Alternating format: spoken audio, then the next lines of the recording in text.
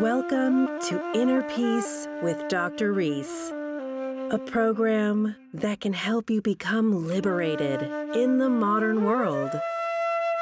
Now, here's your host, Dr. Kevin W. Reese. So what happens when science meets meditation? Welcome to episode number 83. Today, I have the pleasure of talking to Shinzen Young. He's a notorious mindfulness teacher and a neuroscience research consultant. In this discussion, we'll talk about everything science knows about the ancient practice of meditation. We'll talk about being born enlightened, how to note your thinking activity, and how to become equanimous. We'll also dive very deep into the detox process, which happens to some meditators as they transform. What are these images all about? What are these euphoric feelings all about? And what is the dark night of the soul? So sit down, relax, and take in this beautiful recording. Shinzen, thank you for joining me today. My pleasure. So, how would you describe contemplative neuroscience? Neuroscience is a relatively young science, relative to some sciences. And contemplative neuroscience is a young branch within a young science. So that's an exciting field. We're trying to mine the field of world meditation, mysticism, and so forth, mine that for scientific facts. And the way we know they're scientific is we relate them to biology through the nervous system. So we're looking at that. So that's the contemplative part. But we're looking for phenomena that we can fit into the general framework of biological science, and therefore all of science. Phenomena that have applications in mainstream medicine or other areas of science that benefits human beings. So it's a very exciting field, but it's a do-it-yourself field. It's you have, not only do you not know what the answers are, you actually really don't know yet what the questions are. And so it has that excitement of a new frontier, yet despite the fact that we don't really quite know what the questions are, we're still getting very, very interesting results that are very encouraging. And so it's a Galileo time, Galileo looking through his relatively primitive telescope, showing the doge of Venice that in fact the surface of the moon is not perfectly smooth the way Aristotle and everyone else said so. Contemplative neuroscience is that kind of frontier at this point. So I would say, I would also describe it as a lot of fun. It seems so. You smiled as soon as I said it. Is it safe to say that there's a formless substance all around us that can be, penetrated and used in a certain way? There is certainly an experience of an allness nothingness that is available to practitioners. That is, I would say, that is certainly the case. However, you notice that I said an experience. I didn't say a physical reality. Physical reality is a very, very tricky area. It's important in science to make modest claims.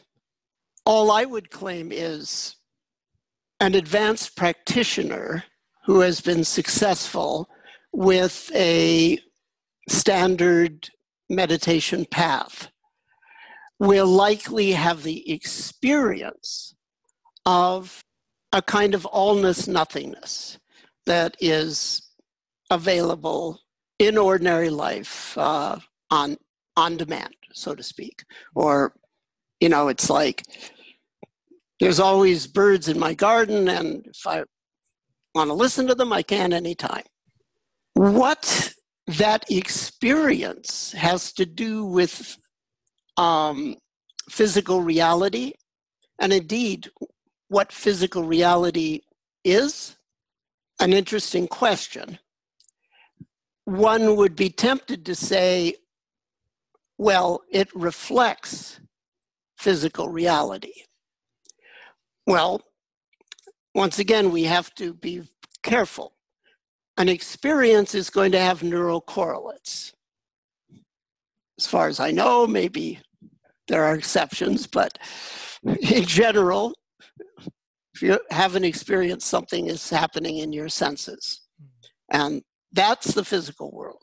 So yes, that experience of allness, nothingness must be related to the physical world, at least insofar as it's an experience and therefore has neural correlates. Whether objective reality is in fact an allness, nothingness beyond space-time, self, and world, that's a different question. I wouldn't comment on that question. I think that's reaching way too far. The temptation is very strong because I experienced this and it's the centerpiece of my life. I would say is who I am at the deepest level. So in terms of insight or self-understanding, this is the deepest that I know of. It facilitates positive behavior change and dynamic creativity and points to a life of service. It has all these goodies. So the temptation would be to say, because it's so vivid and so important for a human being, that this must be what reality is. However, if you say that, then to put it bluntly, you're not going to be able to dialogue with scientists. Because a scientist would consider that to be way too big a claim. Science does not make those kinds of claims.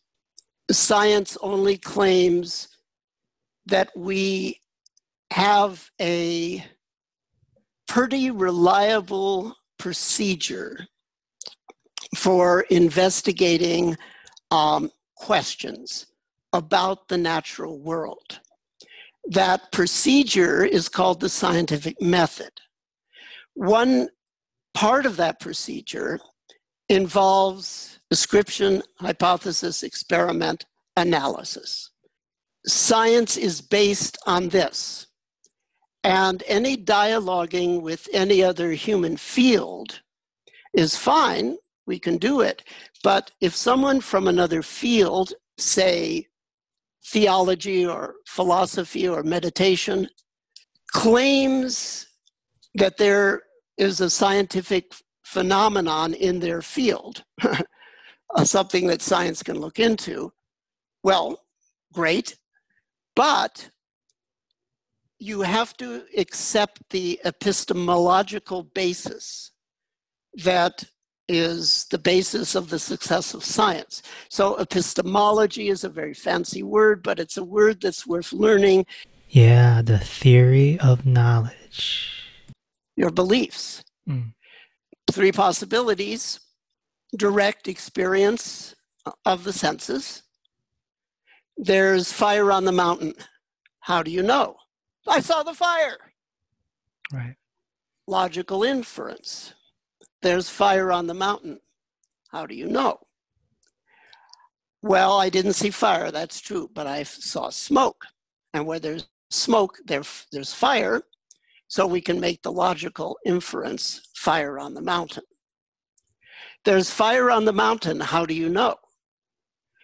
The village elder, who is a wise and admirable and profoundly humble human being, said there's fire on the mountain.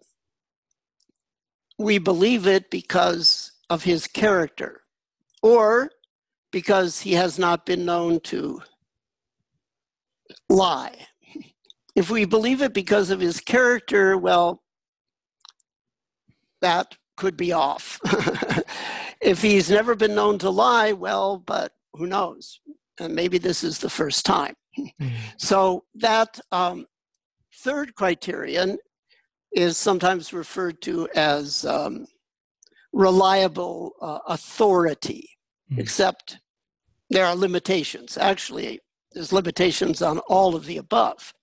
Early Buddhism largely rejected the role of authority as a basis of a story you believe. That leaves just direct experience and logical inference. Right. Science takes exactly the same point of view, but adds something that was never there before, is not present in Buddhism, and was really not present in the world until, the early Renaissance, late Middle Ages. You can see in medieval Islam, in Al-Hazan, you can see the beginning of the scientific method. A few centuries later, Francis Bacon and others, you can see it completing, as the centuries go. It took a long time. To make a claim that the experience of a meditator, of an allness, nothingness that connects you with the transcendence of space-time and facilitates the refining of yourself and the serving of the world, to make the claim that that human experience reflects the objective nature of the physical universe, there's no way to test that claim in science yet. Okay. And if you want to see, here's the main thing. If I had to say, what does this world need? Most people I know are pretty freaked out in the US at this point. Mm-hmm. It's bad, but it has a silver lining for meditators. Of course. It gets you serious about the practice, and quarantine is just a non-consensual retreat. There is not yet science of meditation. There's the beginning of a science of meditation. At this point, we're trying to create the science of meditation. When scientists look at the effects of meditation, it seems to make people in general happy, but so do a lot of things. Right. So there's been no experiments done on the pineal gland, also known as the third eye, or I would suspect that there have been experiments done on that part of the body, but that is not a standard neuroscience target for contemplative neuroscience at all. Okay. That area would be probably one of the last areas a neuroscientist would look look at. Most neuroscience research in meditation experience looks at what's called the posterior cingulate cortex, anterior insular cortex. We're particularly interested in the basal ganglia. In fact, there's several other areas that, prefrontal areas that people have looked into. However, the pineal gland is not normally considered relevant to this research. I don't know for a fact, but I'd say around 5 or 6. We, as human beings, we really start these thoughts, right? We start thinking. We start becoming programmed. Kindergarten, first grade, second grade, society, mom and dad, religion. Yeah. And the thoughts, by the time you're 13 or so, these thoughts are everywhere, right? They're left, they're right, they're up, they're down. By the time you're 25, even more. And we have this voice in our head. We have the ability to go to our past and go to our future. And that might cause anxiety. That might cause depression. But it's not real. What would you say, someone who knows science and mysticism, about these illusionary thoughts?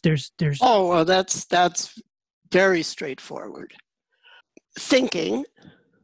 Well, let me just back up. What you're describing, the onset of thinking with the associated worry and so forth, I remember that coming on. I can remember the onset, and it's actually earlier than what you're saying. That's why they call it the terrible twos. It's when you start to acquire language, 2, 3, 4. From 4, you stabilize a little bit, but that period is a very difficult period for the parents and children, typically, the terrible twos. So I can act, and you can say no. Before that, you didn't know the word no. You didn't know that you had a will to exert in the world. So I can remember that coming on. Wow. And it was, what is happening to me? I was happy. And now I'm worrying all the time. Why am I thinking? I mean, I wouldn't have had that thought, but those words, but it's like, what's happening to me? This isn't who I was. I was okay, and now I'm not okay. You were enlightened. Now you're not. Yeah, sort of. Yeah. Enlightened, but didn't know it. Right. See, that's the whole path. You are enlightenment, but you're not enlightened because you don't know it. It's perhaps natural to assume that the presence of thought is the problem. Thought itself is the problem. And by thought, let's make things tangible. By thought, I mean mental images, mental talk, and whatever may lie behind the surface images, which are subtler visual associations. And whatever may lie behind the mental talk in your head, which is subtler and subtler sort of whisperings deep down. That is mind space. And the surface of mind space is visual and auditory. Most people, it's primarily auditory, yada, what you mentioned, in their native language. And if they speak more than one language, like when I learned this stuff when I was in Japan, and my mind used to wander in English and Japanese. I'd have to sit there. It's like, well, because I have 2 languages, am I going to be twice as scattered? Doesn't quite work out that way, but so mental talk is part of it. And I could hear when I was speaking English and to myself, and when I was speaking Japanese to myself. it's auditory. Mm. So thought is not a problem. I repeat, thought is not a problem any more than physical or emotional body sensations in and of themselves are a problem, or sights and sounds in and of themselves are a problem. Thought's not a problem. But thought has a couple characteristics that are highly problematic. One is it is obsessive for everyone. You don't have to have obsessive compulsive disorder to see that thinking is obsessive. There's a drivenness to the thinking that everyone experiences with rare exceptions. So being driven to think is not good. But thinking itself is just like seeing and hearing the world. You're seeing mental images, you're hearing mental talk. But being driven to do that, that's not good. The other thing is that it's sticky. As soon as it arises, it's a tar pit. We're stuck in a tar pit. We can't get out. That's also not good. So one way to deal with all of the above is sort of cool out the thought so that you are in a state of no thought or can abide in a state of no thought. That's a strategy. But clearly, at some point you have to think, because you have to figure out stuff and take care of business. So it's okay to use the strategy of, I'm going to attain a blank screen and a quiet head. That's fine. But a deeper paradigm, a deeper story, or way of looking at things would be work through the drivenness and the stickiness and the nebulosity around the thinking process. So one of the techniques that I give people is called noting mind activity. The object of meditation is thought itself, but it's being done as a noting technique, a mindful awareness technique. And therefore, you actually could speak a label as to describe in real time, moment by moment. You really see it. And you could even say to yourself, see, when you have mental talk, you really hear it. Hear. And then if that image disappears, you're aware of that. When the talk goes, then the next arising. Yeah, this is a great technique of witnessing the mind, what I call the conscious eye. Can you give a quick example for the listeners? See, hear, see, hear, rest, hear, rest. You are bringing sensory clarity to the thought process.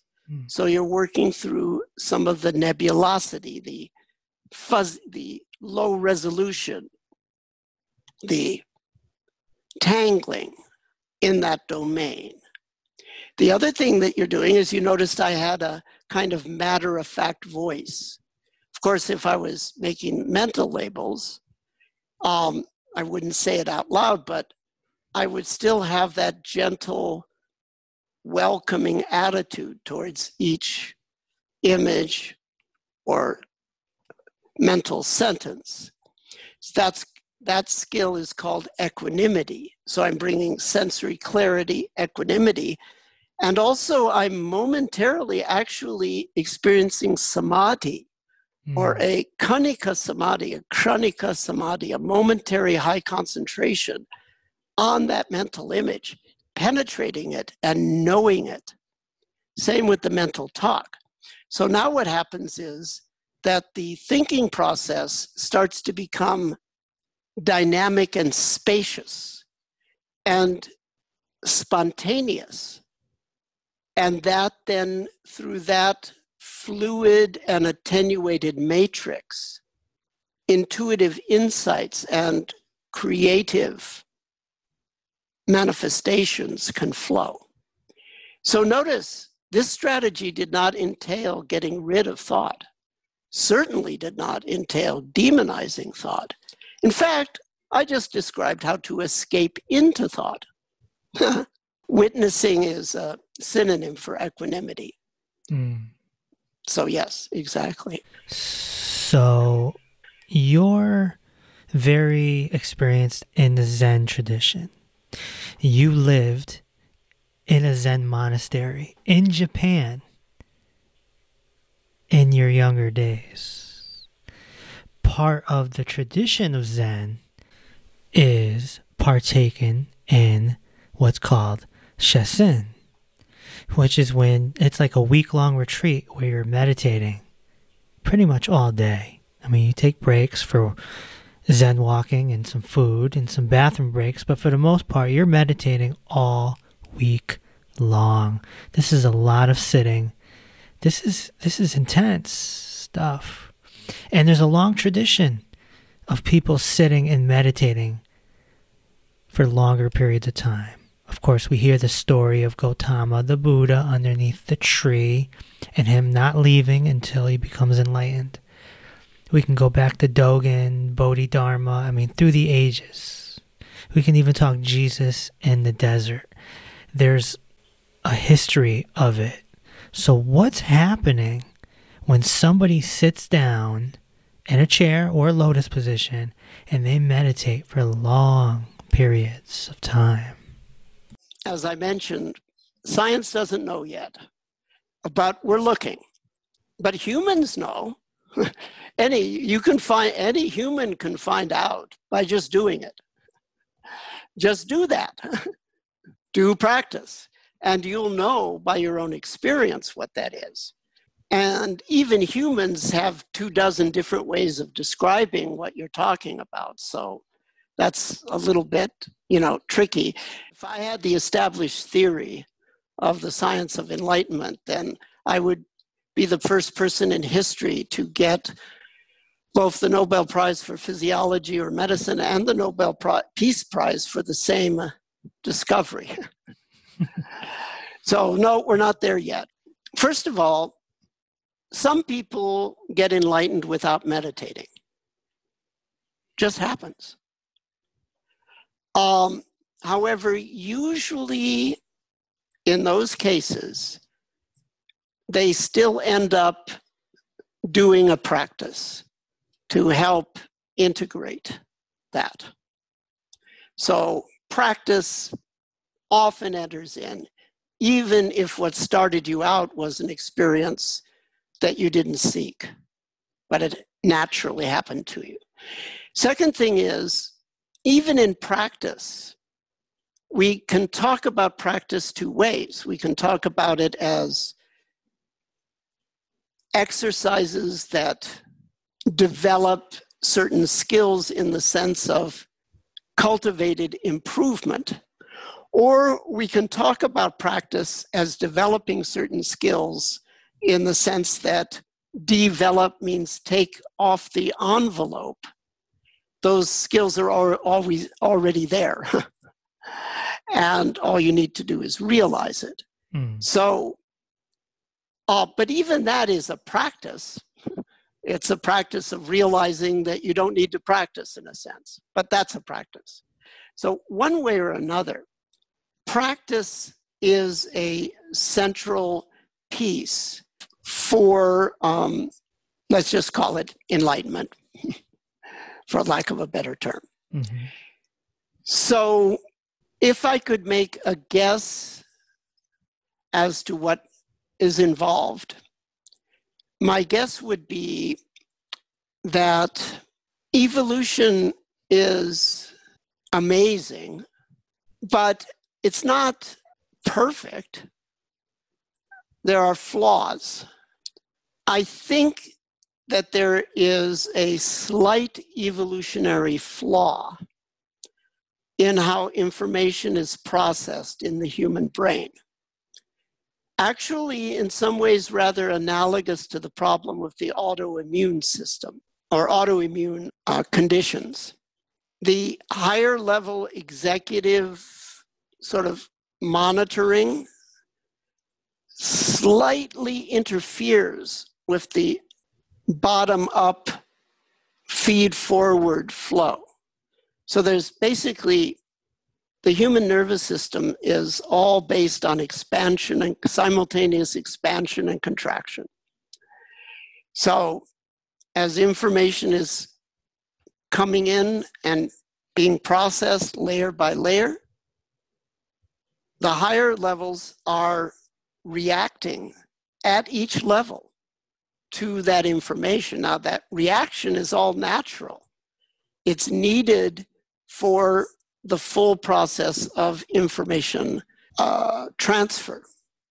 But I believe that because it's layered so deep and it's so complex in our species, that there's a subtle way in which, moment by moment, the surface is actually interfering with the depths, specifically, inappropriately impeding a process that doesn't need any outside agency to mess with it. The deep flow of the deep consciousness, by and large, can just take care of itself, just like any other part of nature. And this other thing, controlling, that's okay. That's part of nature too. That's how it works. But then I think in there is a subtle friction that is analogous actually to friction in a mechanical system circuit and so forth. So my guess would be that the central feature in practice that we call equanimity, which is not pushing and pulling on the natural flow of the senses, letting go of, quote, craving and aversion with respect to the pleasant and unpleasant experiences that come and go. Mm-hmm. I think that might be the training away of that interference factor. So if that's the case, then what we would do in science is try to find the neural correlates of that interference. The neural correlates meaning what happens in the nervous system to cause that interference, and then suspend the interference with a neuromodulation, non-invasive neuromodulation, suspend the interference and train the participant to sense what that's like and then to replicate that on their own so they don't need the neuromodulation boost. It's like training wheels. Then we may be able to have the beginning of both a science of enlightenment and a technology of enlightenment. When we sit down and meditate for long periods of time, why is it that many people go through sort of a mental and emotional detox process? We hear the story of Gautama the Buddha underneath the tree and things happening, and lots of people have come on this podcast and talked about their experience. Detox seems to be the one word that everyone because analogizes with. Yeah, it's a pretty good analogy. Vishuddhi in Sanskrit means purification. In Greek, it's catharsis, means purification. And in Latin, purgatio, purgatory. The place, purgatory is not heaven, but it's not hell either. it's a place of purification that prepares you for the beatific vision. Right. So you're right, it's central. And the primary cathartic factor, I would say, is equanimity. So when you experience unpleasant physical, emotional, or mental states, and you have equanimity with that, you sense something's breaking up and being released. And although it may be unpleasant, there's a kind of silver lining that I call the Vishuddhi Rasa, the taste of purification. You actually can feel the samskaras being snapped, the limiting forces deep down breaking up. The thing is, though, you can get that same flavor with pleasant experiences and neutral experiences. So the taste of purification is simply what happens to ordinary sensory experience when you bring a lot of equanimity to it. Well, a Buddhist interpretation of what you just reported, or talked about rather, would be, well, the first noble truth, that life's actually less comfortable than we think it is. So that it's not so much that when you meditate, all this shit comes up. It's all that shit is always there for everyone. Yeah. You just start to notice it when you meditate. That might be one aspect of things. And then that sort of works its way through, and you come to more soothing aspects of the path. That might be one comment. I'm not sure that it really explains why we go through this, but also not everyone goes through it. Some people have an easy time, but a lot of people, you're right, you have to face some stuff. It's described very vividly in a famous book, the Tibetan Book of the Dead. It's just described in a way of after death, but similar with images and scary things, and you just said equanimity, being able to have that equanimous.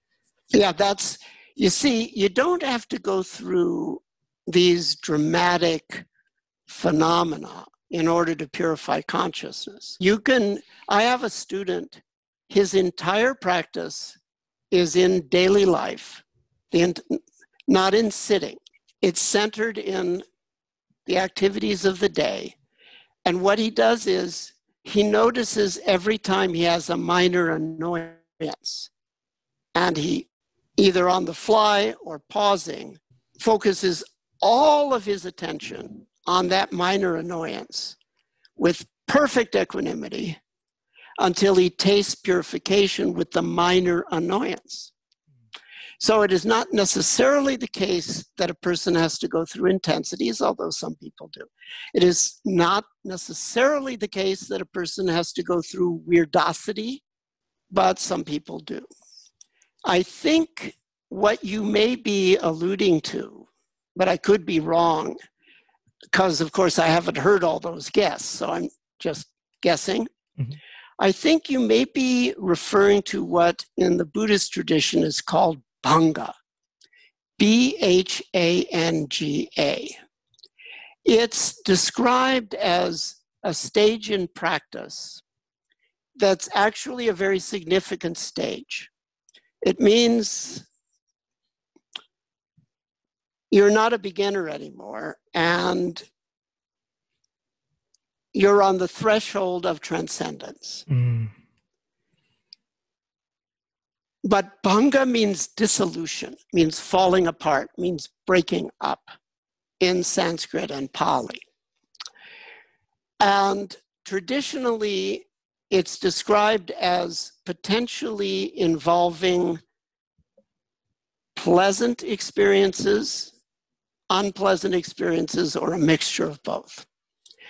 The pleasant experiences are a sense that the world is light and thin, a sense of heightened, bouncy energy, a blissful champagne bubbly flavor of energy that perhaps is initially experienced in the body, but then extends out to sight, sound, and the mind also. Everything just sort of turns into shimmering mist, very pleasant, effortless gushing and gathering.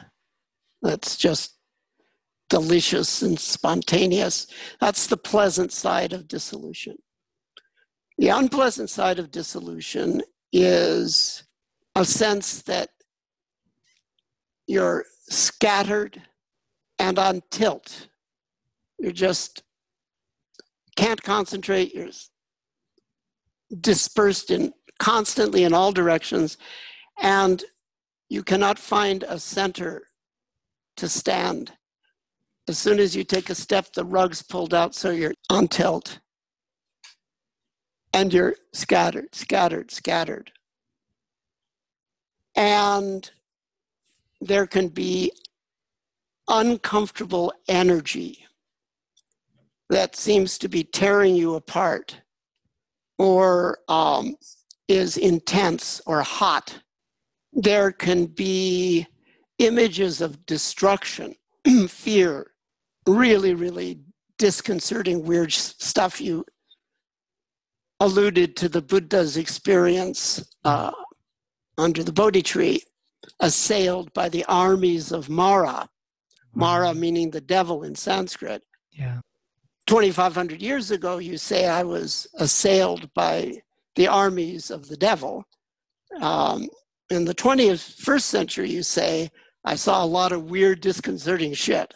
And it was related to rage, terror, grief, shame, plus uncomfortable physical sensations. Now, what's interesting is shamans around the world also typically go through this kind of thing. I've been in sweat lodges with like a Sioux Lakota Indian, and he was a medicine person, and he described exactly classical dissolution experience with his vision questing.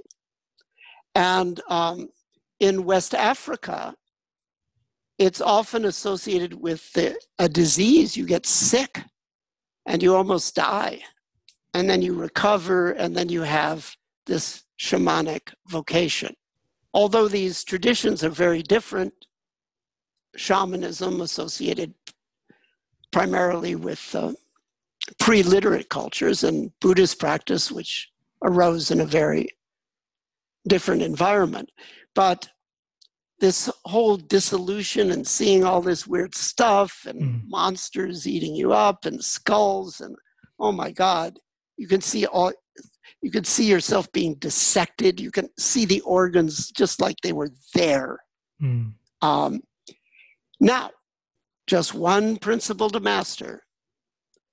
If it's blissful, great, bring equanimity to it. If it's horrific, great, bring equanimity to it. If it's a mixture of both, great. You know what I'm going to say. And let time pass. And hopefully, if it's severe, the real one concept you have to master is, if at all possible, get a competent coach who's been through it, who can guide you, if it's severe. But know that it is a natural process. Yes. So maybe it's that dissolution aspect that you are referring to. It. That was my guess, based on the limited that I heard. Yeah.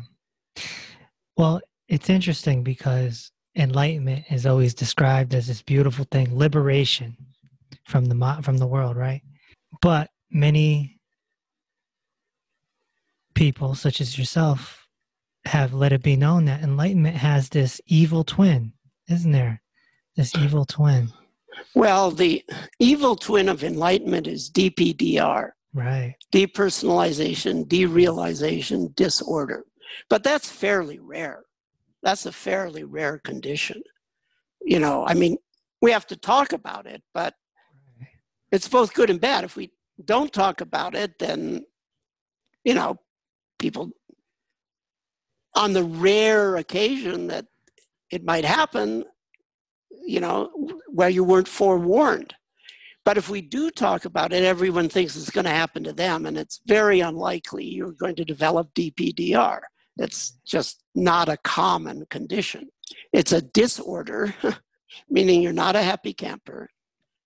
Why? Because depersonalized, you had insight into no self. Derealization, you had insight into emptiness. The world's feather is cartoonish, feather light, paper thin from now on. No going back. Now, with a context and a practice, that's the best thing that ever happened to you. Without that context and the practice, and who knows, perhaps with some trauma in your background, it's the worst thing that ever happened to you. But if you're listening to this podcast, it's unlikely it's going to happen to you. Right. So don't freak out. Well, maybe an experienced mindfulness coach could help or even cure a clinical DPDR diagnosis. Same guidance that we would use for meditation students. That's what I call it in my own language. The issue of integrating no self and emptiness into a human life that is effective in the world and fulfilled from within. Where does dark night of the soul fall into all of this? Yeah. So any term like samadhi, enlightenment, equanimity, these are technical terms. And whenever you encounter a technical term, your first thought should be, what is the context? Within what context is this word being used? Dark night doesn't mean anything without saying whose definition of dark night. The term goes back not to Buddhism, but to Christianity. It's Western. And it goes back actually to one figure, basically. San Juan de la Cruz, St. John of the Cross, 16th century Spain. The Christian mystic. The greatest poet of Christian mysticism except for T.S. Eliot.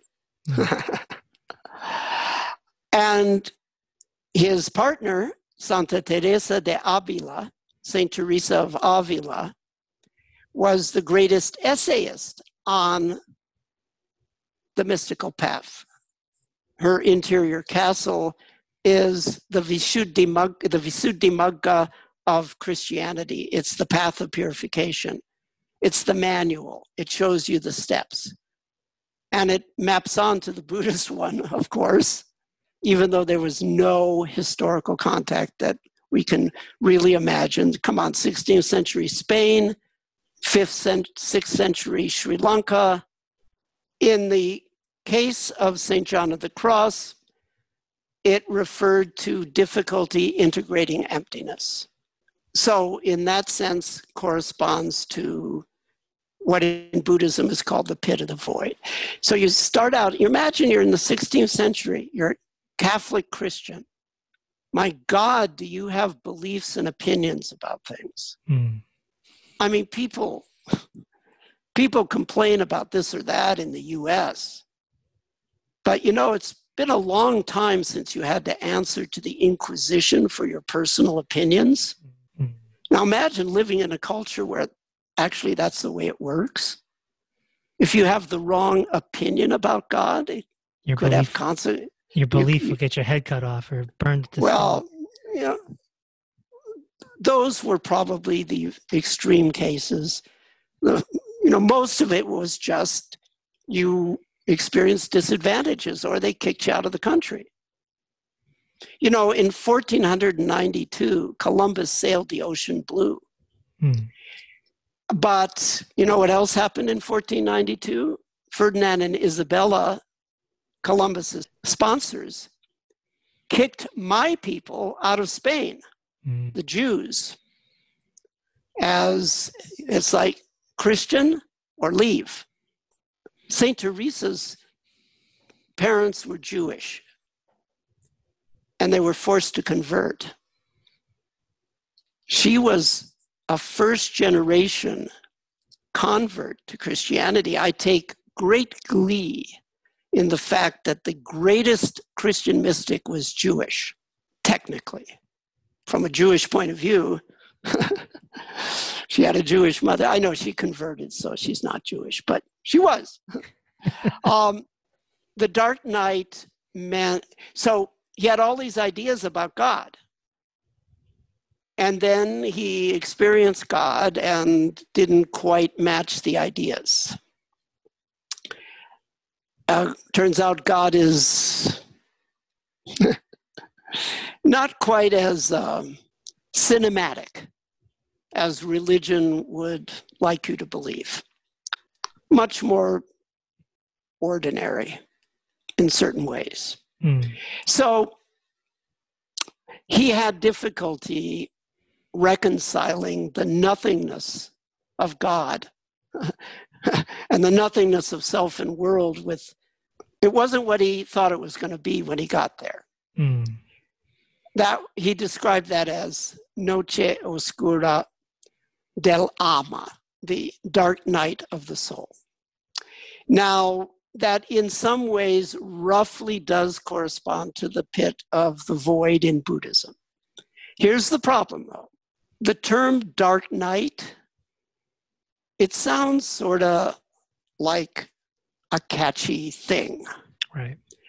So now people are using that term to refer to other stuff. You meditated and you had some emotional dysregulation. Oh, you were in the dark night. Oh, the dark night? I got the dark night? No, you just got some emotional dysregulation. It happens to everyone. Or maybe you had some really serious dukkha jnana, what we call, where you went into the dissolution and it had mostly the unpleasant stuff.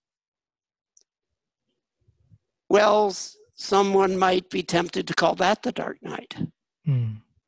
That's a related but not exactly the same kind of thing. So the lesson here is, for technical terms and for terms that come from civilizations with long traditions, many lineages, context, context, context, location, location, location. Whose meaning of samadhi? Whose meaning of dark night? Whose meaning of enlightenment? The bottom line is, when we go through this process, as our so-called ego starts to die and we start to come awake to reality, we might have some emotions that come up because we're dying. Not physically, but who we thought we were is not who we thought we were. Our story is dissolving. The dissolution of the story, and then the transformation. You're right. That's the bottom line. Perfect place to end right there. Where can someone come check out your work and say hello? I'm very easy to find on the internet, but one-stop shopping would probably be unifiedmindfulness.com to start, or shinzen.org. Have a good one and keep up the great work. Thank you. If you're interested in seeing the video version of this podcast episode, which is much longer, actually, and you want to support this podcast, be sure to hit the link in the description and consider becoming an exclusive member of our Patreon page so that I can continue my work. I would also like to ask you to send this episode to someone that you feel needs to hear it.